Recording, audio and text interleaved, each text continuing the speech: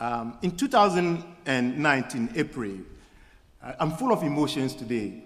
Pastor Dave called me one Sunday after church, and he said to me, Solomon, I would like you to try and organize the Africans in church. We want to see African presence in this church. My first reaction was, oh, Dave, no. No way. And I started chatting to some few people. And one Thursday after Happy Days, I was chatting to my good friend Mick St. Michael, the resident magician of the church. And he said something. We're talking about, if you chat with Mick, you know what he will talk about, isn't it? Prophecy. We're talking about how we handle prophecy.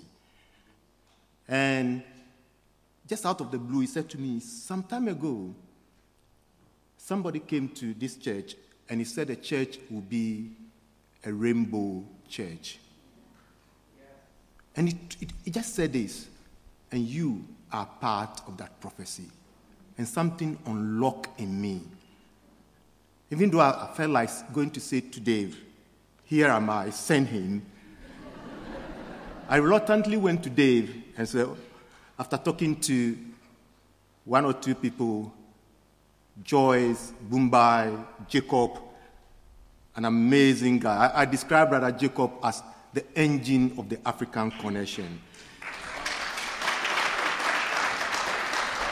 And then, so I went to Dave and I said, well, we'll try and do it. So you try. If it doesn't work,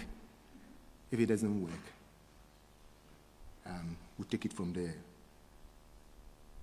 And then we organize it. The reason why I'm feeling a bit emotion is this. In February 2020, they said to me, can we have an African Sunday in church? We started planning it for May 2020. In March, God decided to take Dave away. And today, what Dave was talking about, we are celebrating an African Day in church.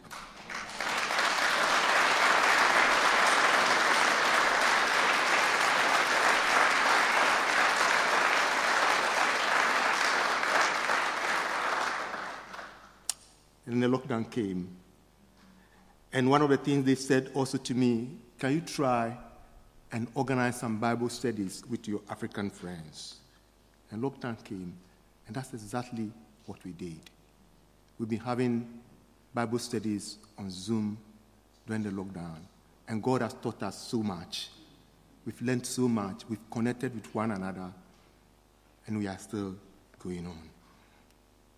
So I want to thank God. I want to thank Brother Pastor Andy, Pastor Dan, who has been encouraging us to go on, and this has been made possible because they are willing to let us celebrate an African Day in church today. Pastor Andy, thank you very much. Dan, thank you very much.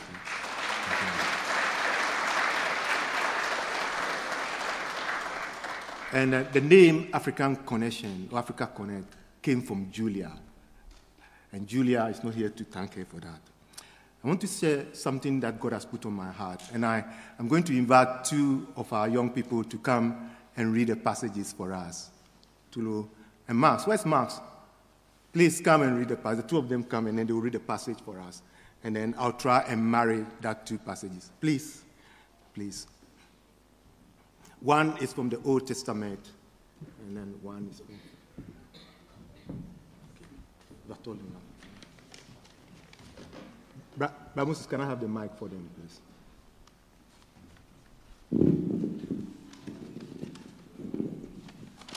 Okay, thank you. Genesis chapter 11, verses 1 to 9. The Tower of Babel. Now the whole world had one language and a common speech.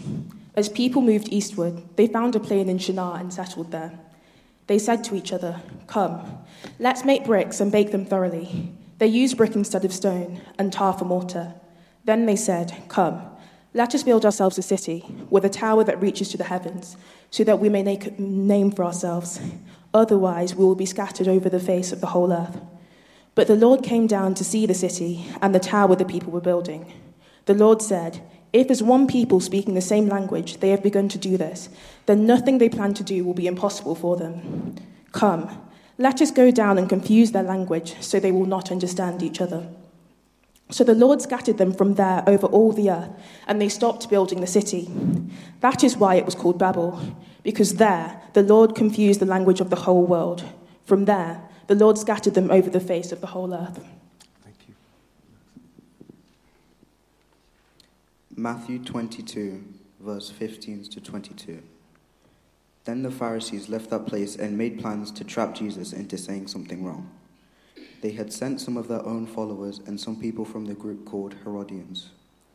They said, "Teacher, we know that you are an honest man and that you teach the truth about God's way. You are not afraid of what other people think about you because you pay no attention to who they are. So tell us what you think. Is it right to pay taxes to Caesar or not?"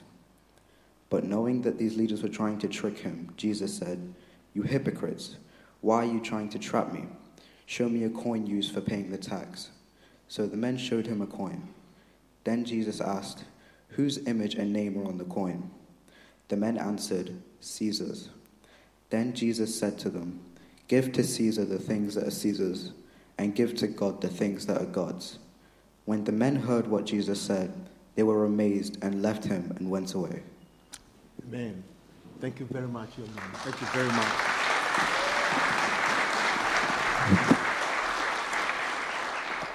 The message I'm going to preach today, Ben has heard part of it before. So Ben, just pretend you haven't heard it before, okay? Again, Pastor Andy plucked me to go and preach at Eccleston the first, and I preached part of that message. But before I preach, in the early hours of this morning, I had this picture, and I felt it's for somebody here or somebody watching. And the picture was this. You were holding, or the person was holding an egg very tightly. And the person was afraid that he would drop the eggs and breaks them. And I said, "What is this, God?" And this is what I felt God said to me. And I wrote it down. God made a promise to you some time ago. It was a prophetic word that was given to you. But you are holding that promise like an egg, afraid that it will break and unable to move on. Because you think it's a promise of God, and you are afraid that if you move on, that promise will never be fulfilled. What I felt God was saying is, I believe God was saying to me to say to the person, stop tiptoeing around the promises of God to you. Stop tiptoeing around it. Be bold and walk in the promises of God, and God will be able to bring that to pass. Remember Abraham. His body was as dead as anything, but the promise of God came to pass. Do not doubt the promise of God. Walk in it and see the promise of God. Stop being tight. Feel free. He is God, and he will do what he said he would do for you. If this resonates with you, at the end of the day, talk to the pastors, talk to some of the prophetic people here, and see what it is. So now, what I'm going to talk about, if I was told this morning that in Africa you don't preach without a Bible, it must be big. I don't have a big Bible. I've got my mobile phone. That's what I'm going to use. So, if there's a verse that I want to think about, is this. And I believe this verse has been misapplied and used against Christians for a number of times. Give to Caesar what is Caesar. But that is not the end of the verse. The verse says, and then give to God what is God. So my question to you is, what belongs to God? Of course, the coin has got what? Caesar's image on it. So it belongs to Caesar. But what about you? Whose image is on you? Because what belongs to God is you and I. Because God's image is on us. Caesar represents oppression. Caesar represents the world, the worldly system. Are you going to give yourself to the world? I have said it before, give to Caesar what belongs to Caesar.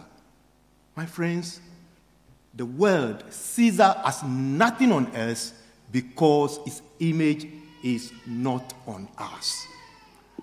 God's image is on us. And God took me on a voyage of discovery. And let's go through it. You see, this idea of giving to Caesar what belongs to Caesar and what belongs to God is not even a Jewish thinking, because in the Jewish idea, there's no distinction between secular and sacred. There's no distinction. The people who asked Jesus Christ the question, they were trying to tempt him because they know that Jesus Christ would have said the Shema, Deuteronomy 6:4.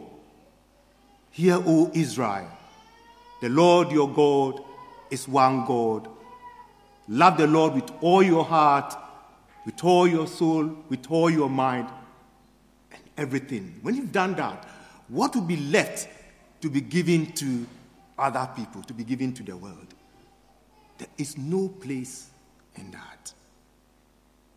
So, when we talk about giving to Caesar what is Caesar, we've picked the scripture and we've read it halfway, and we've left the other part. And to God, what belongs to God? What belongs to God must have the image of God. If the coin has got the image of Caesar and it belongs to Caesar, then what belongs to God must have the image of God. And me and you are created in the image of God. So we belongs to God. And we go back to Genesis, isn't it? God created man, for that matter, woman, in his own image, in his likeness. And the image of God is consistent with the other verse, which is 28. Be fruitful and multiply and occupy the earth. So there are 3 points I would like to cover today. What does it mean to be created in the image of God? Secondly, what happened to the image of God after the fall? And then what is God's plan for his image in mankind? And then we'll make some application. So, even though it will be very difficult for us to define or list all the things that being created in the image of God looks like, if we think about it, if God created the world by his word, then the image of God in us gives us creativity. It gives us creativity because our God is a creative God. If God spoke the word into existence, then God gave us language. If God said, let us, it means God lives in the community. So we've got the personality of God to live in the community. So you cannot live your Christian life alone or being in isolation. There's no lone ranger. God is an intelligent God. It's knowledgeable. So we've got intellect. We've got knowledge.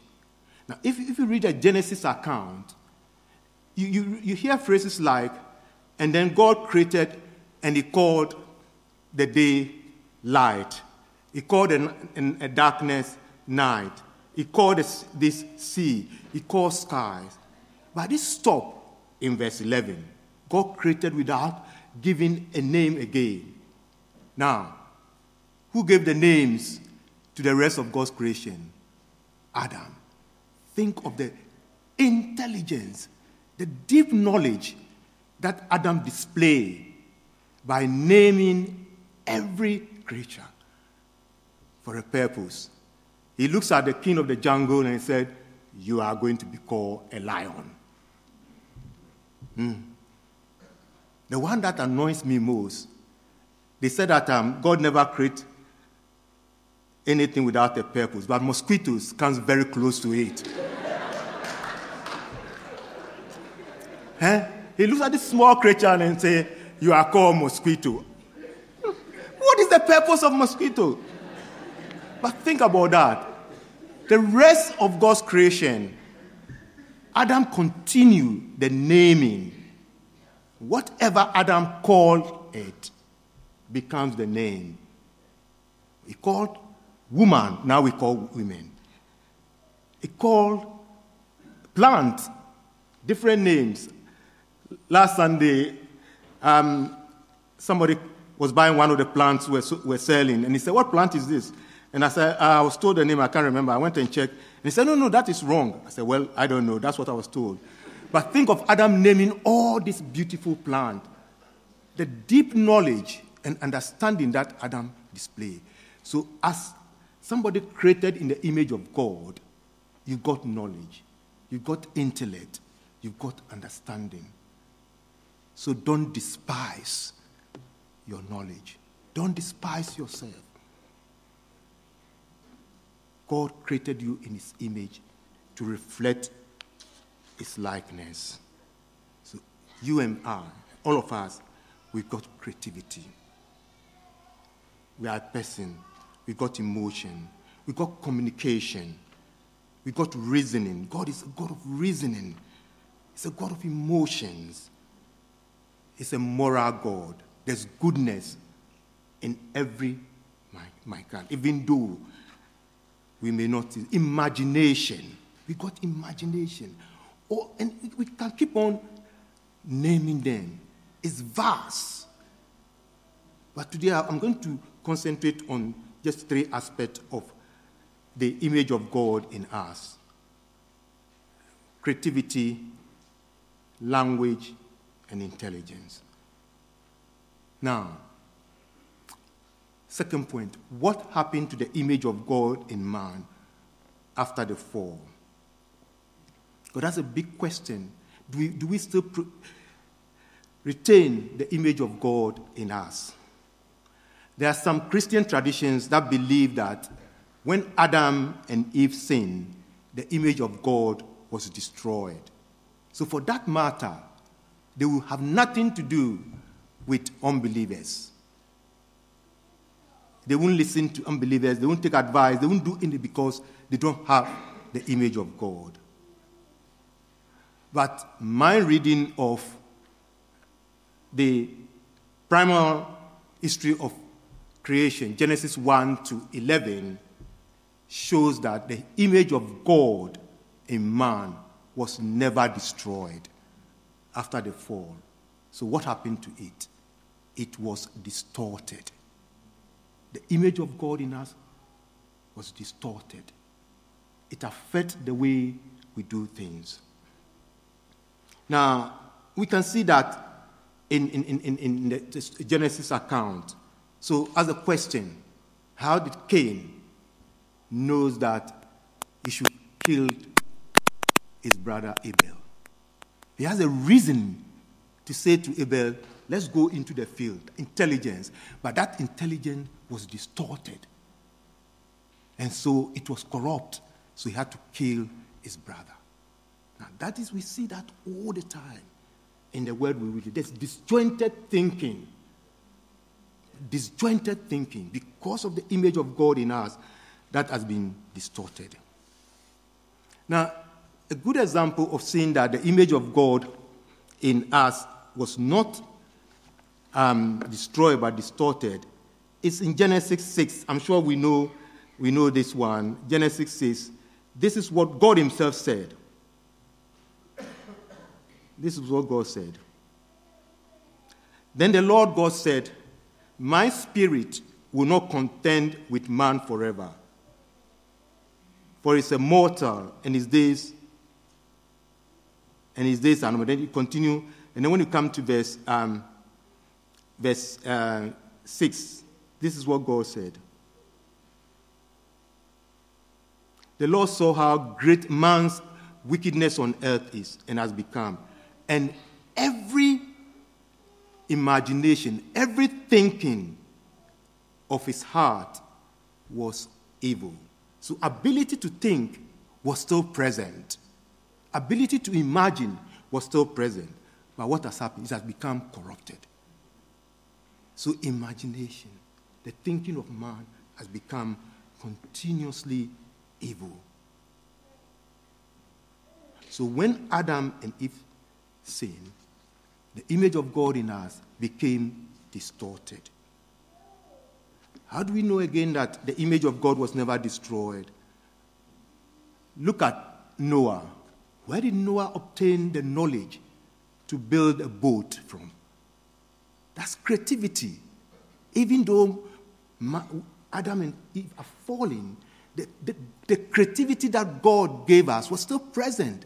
And Noah, the knowledge of building the ark, so that God would preserve mankind.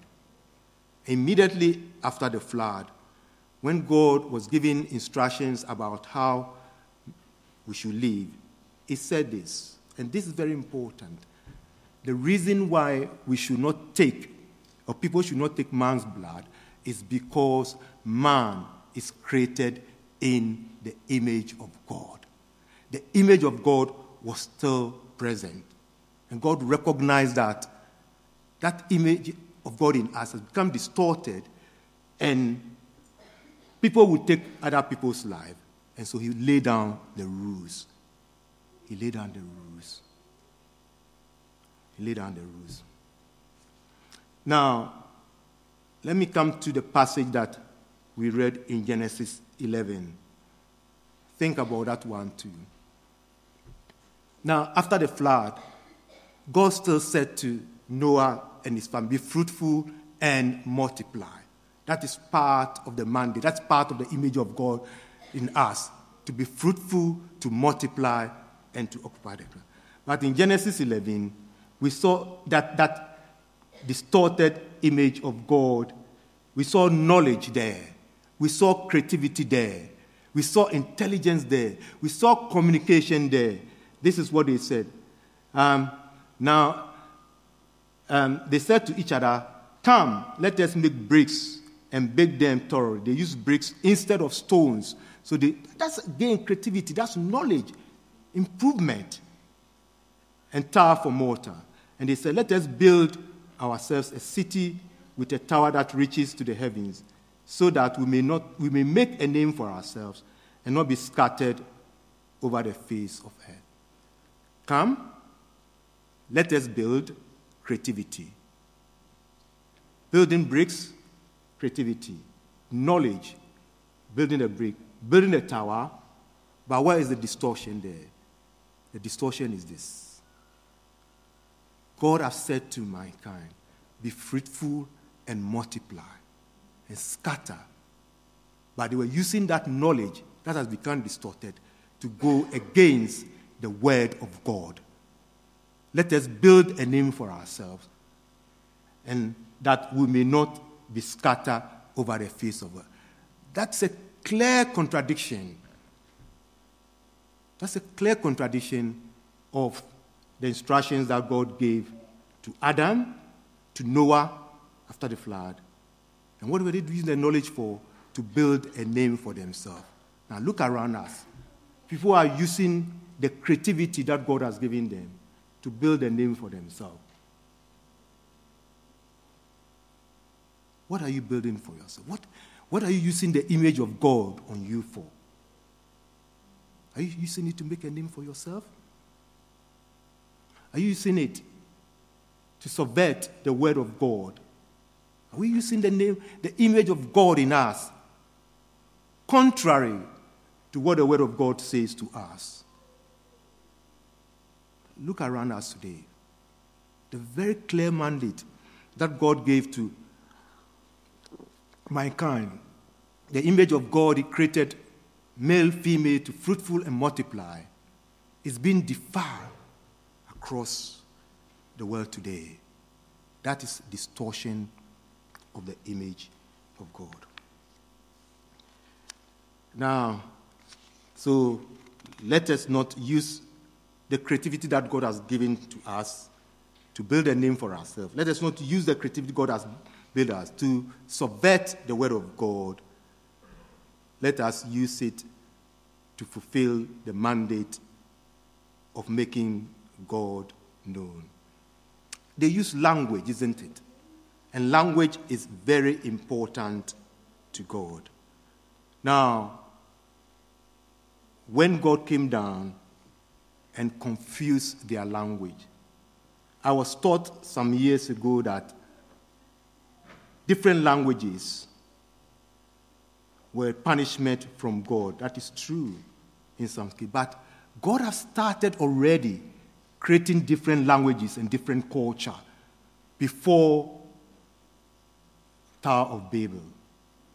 If you are in doubt, read Genesis 10. After the flood, you see they gave us the idea of people spreading different language, different tongues, and different cultures. God created different cultures. God created different languages. Language is important to God. Diversity is important to God. Look at Genesis 10:5, Genesis 10:20, Genesis 10:31. You can see that God was creating languages, creating clans, creating cultures, creating different things before the Tower of Babel. So that is not true that God created, or God used a language for the first time to confuse mankind. As I was thinking about this, my mind went back to when I was a second-year student studying law. I'm sure Phoebe and my children have heard about this a number of times. I don't know what I was doing in that law school. Everything was going over my head. And I've got a friend, Dr. Michael Ado. Whenever we meet, we used to meet every year, and we talk about it. Say, what were we doing in that law class? What were we doing? We didn't understand a single thing.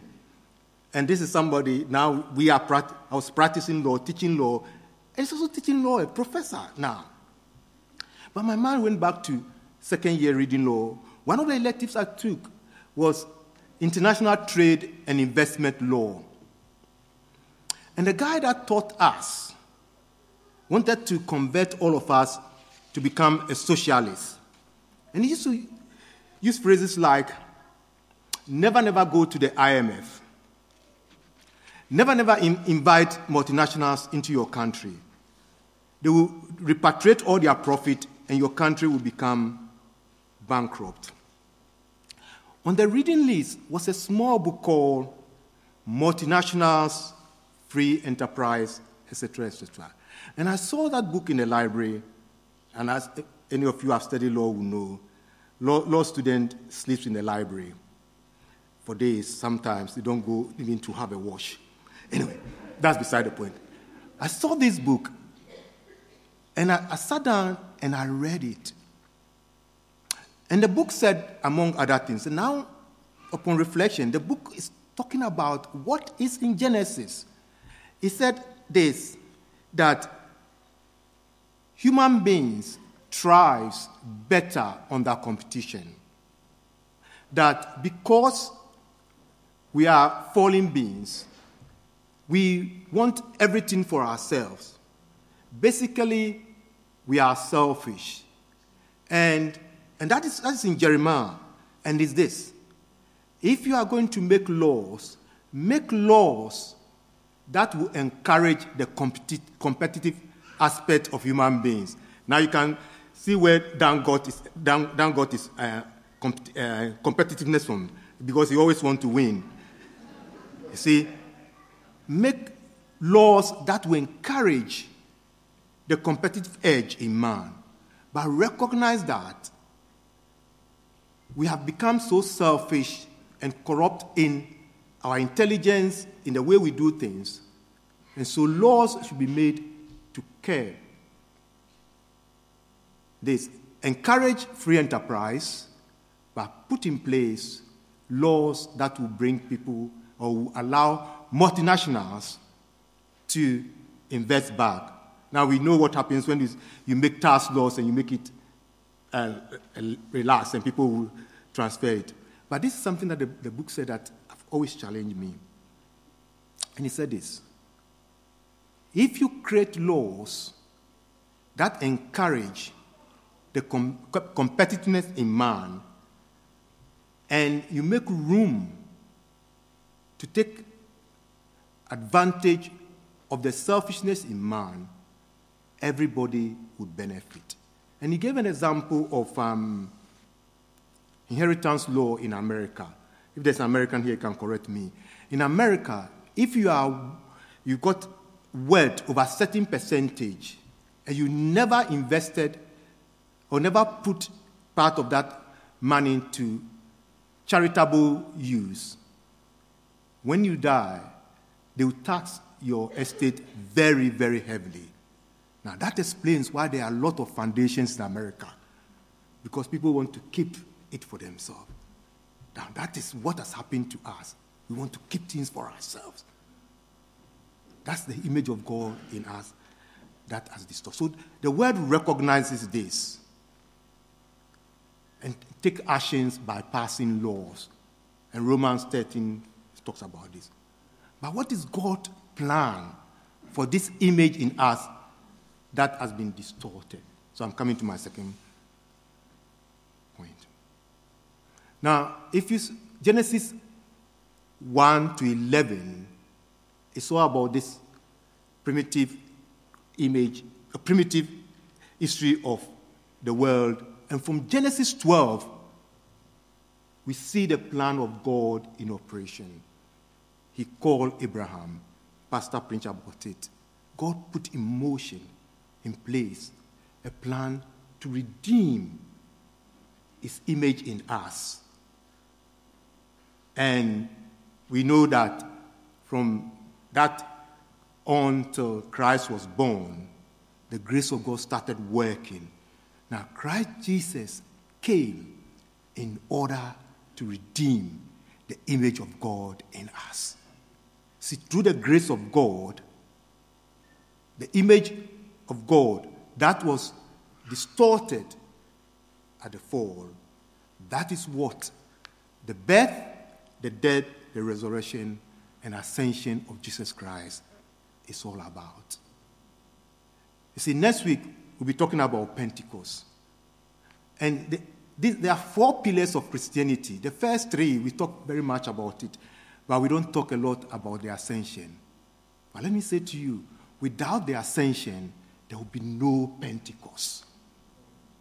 So the ascension is as important as the birth, the death, and the resurrection of Jesus Christ.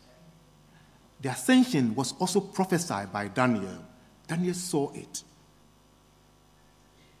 But on the day of Pentecost, the reason why I'm saying this is that what happened on the Tower of Babel was redeemed.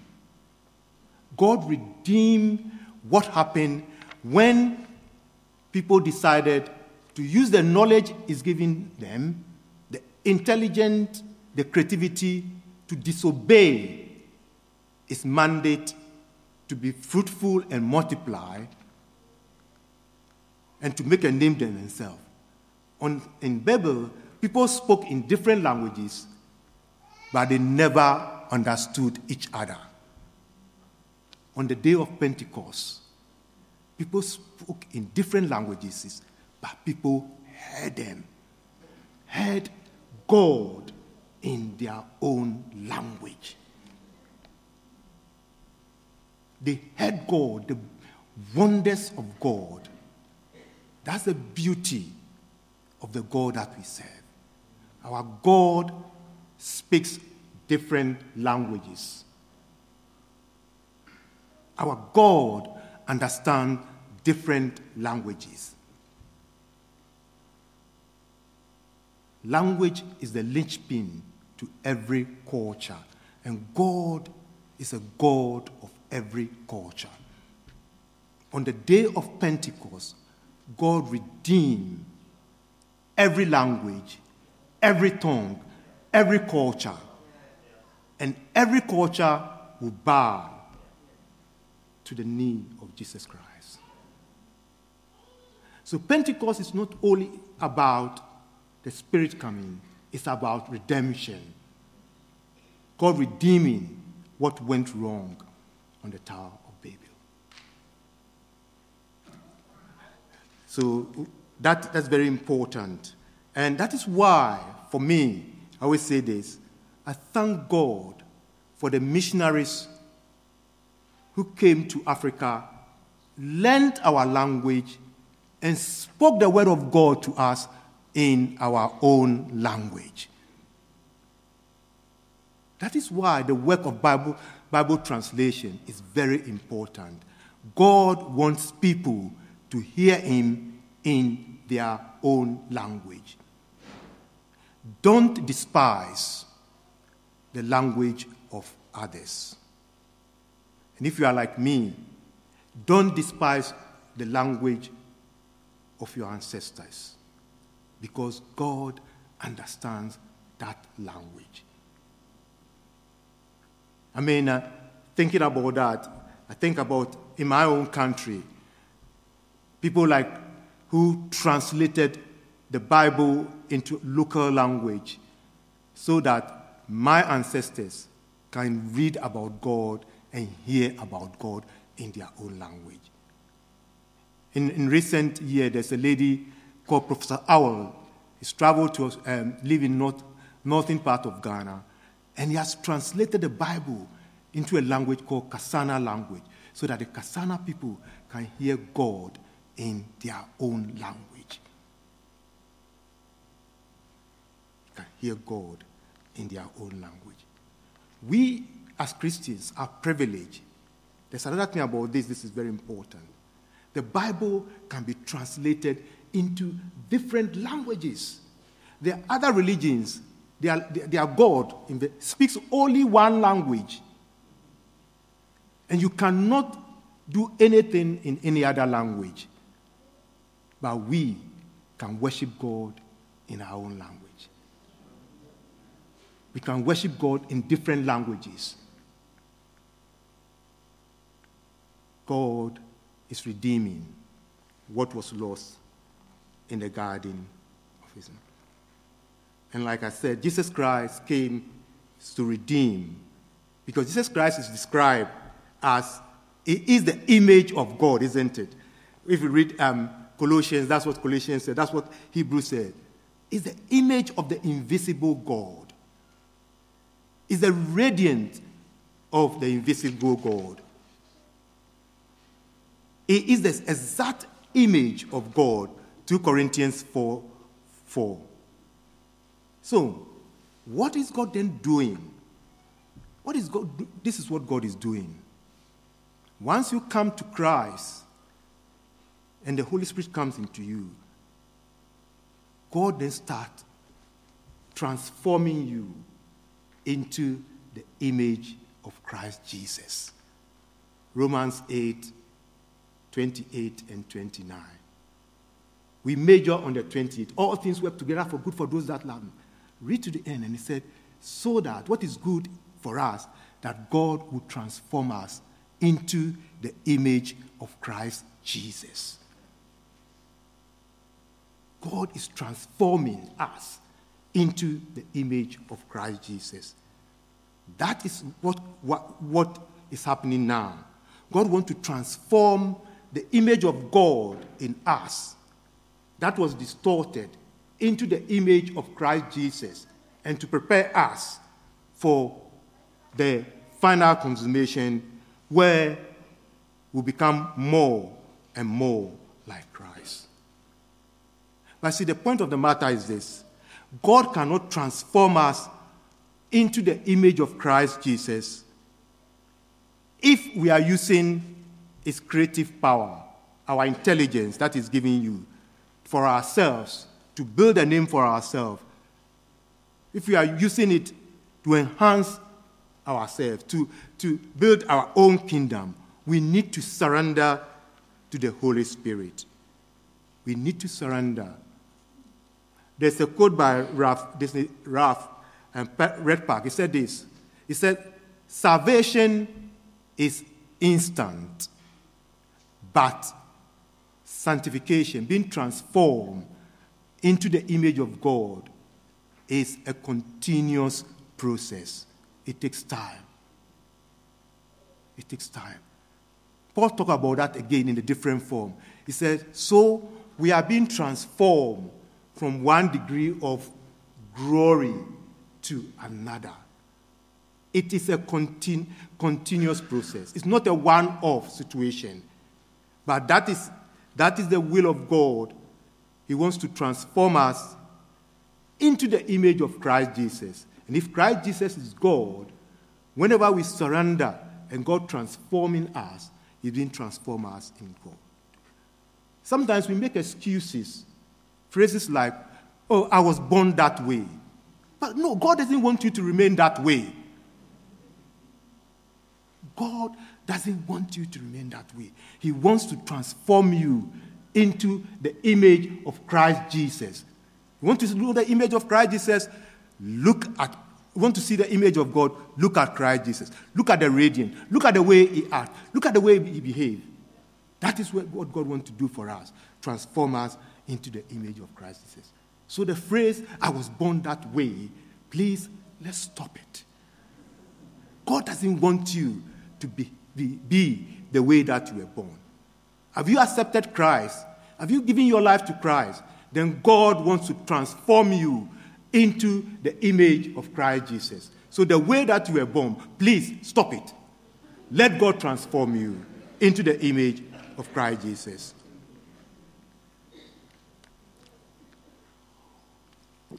If you read Colossians 3, 9 to 10, and Ephesians 4, 24, it gives us a clear picture of what we should be doing in this transformation. Because we can see that if I pick Colossians 3 now, and then maybe I'm coming to land now. This is what Colossians 3, as I read from verse 9. Do not lie to one another, since you have taken off the old self with its practices, but put on the new self. This is the key, which is being renewed in the knowledge of the image of the Creator. Knowledge. God wants to renew our knowledge into the image of Himself. Submit your knowledge to Him, and He will transform it like Him. That is what God wants us to do. You know, the idea of putting on and putting off appeals to me very much. If you are in the dirty clothes and you stand and shake yourself, the clothes won't come out. What have you have to do? You have to take it off. You have to take it off. We need to take them off and then take and put it on. It depends on us. We need to surrender. We need to give in. We need to give it to God, and He will transform. Paul advises us to renew our mind. So let's put off some of these old habits. Let's put them off. Because if you read, again, Revelation talk about God redeeming us and transforming us, and then presenting us to Christ Jesus. And then the combination will come. So, few application. 1, If you are created in the image of God and God wants to transform you into his image, that should affect your wealth and your dignity. So don't look down on yourself. Don't say, poor me. No. Our wealth and dignity is in Christ Jesus. And that is what God is doing. We should also watch the language that we use against the children of God. Sometimes the language that we use doesn't reflect the image that is being transformed by God. Stop calling people trouble. Now, nobody's trouble. God, Christ Jesus has paid a price and is transforming that person into the image of God. Sometimes, what we say about ourselves is also not in the light of this transforming image that God is trying to put or take us to. And also, our attitude towards people unbelievers. How do we see unbelievers? Do we see them in the image of God that is distorted, that they need to come to Christ in order that their image, the image of God or the likeness of God that was distorted in the Garden of Eden, will become part of them? We must remember, and this is a quote from Greenwich, said, we must remember that however fallen we are, however sinful people appear to have, however distorted the image of God it is in people, they still need our respect, our dignity, and our understanding, because God created us in his image. It was stolen by his restoring it. And he continued to say this: with the dignity and respect that is due to every person that has got God's image, means that we must respect people of every race, every culture, every language, and every tribe. Nobody is beyond this image of God. Thank you. God bless you.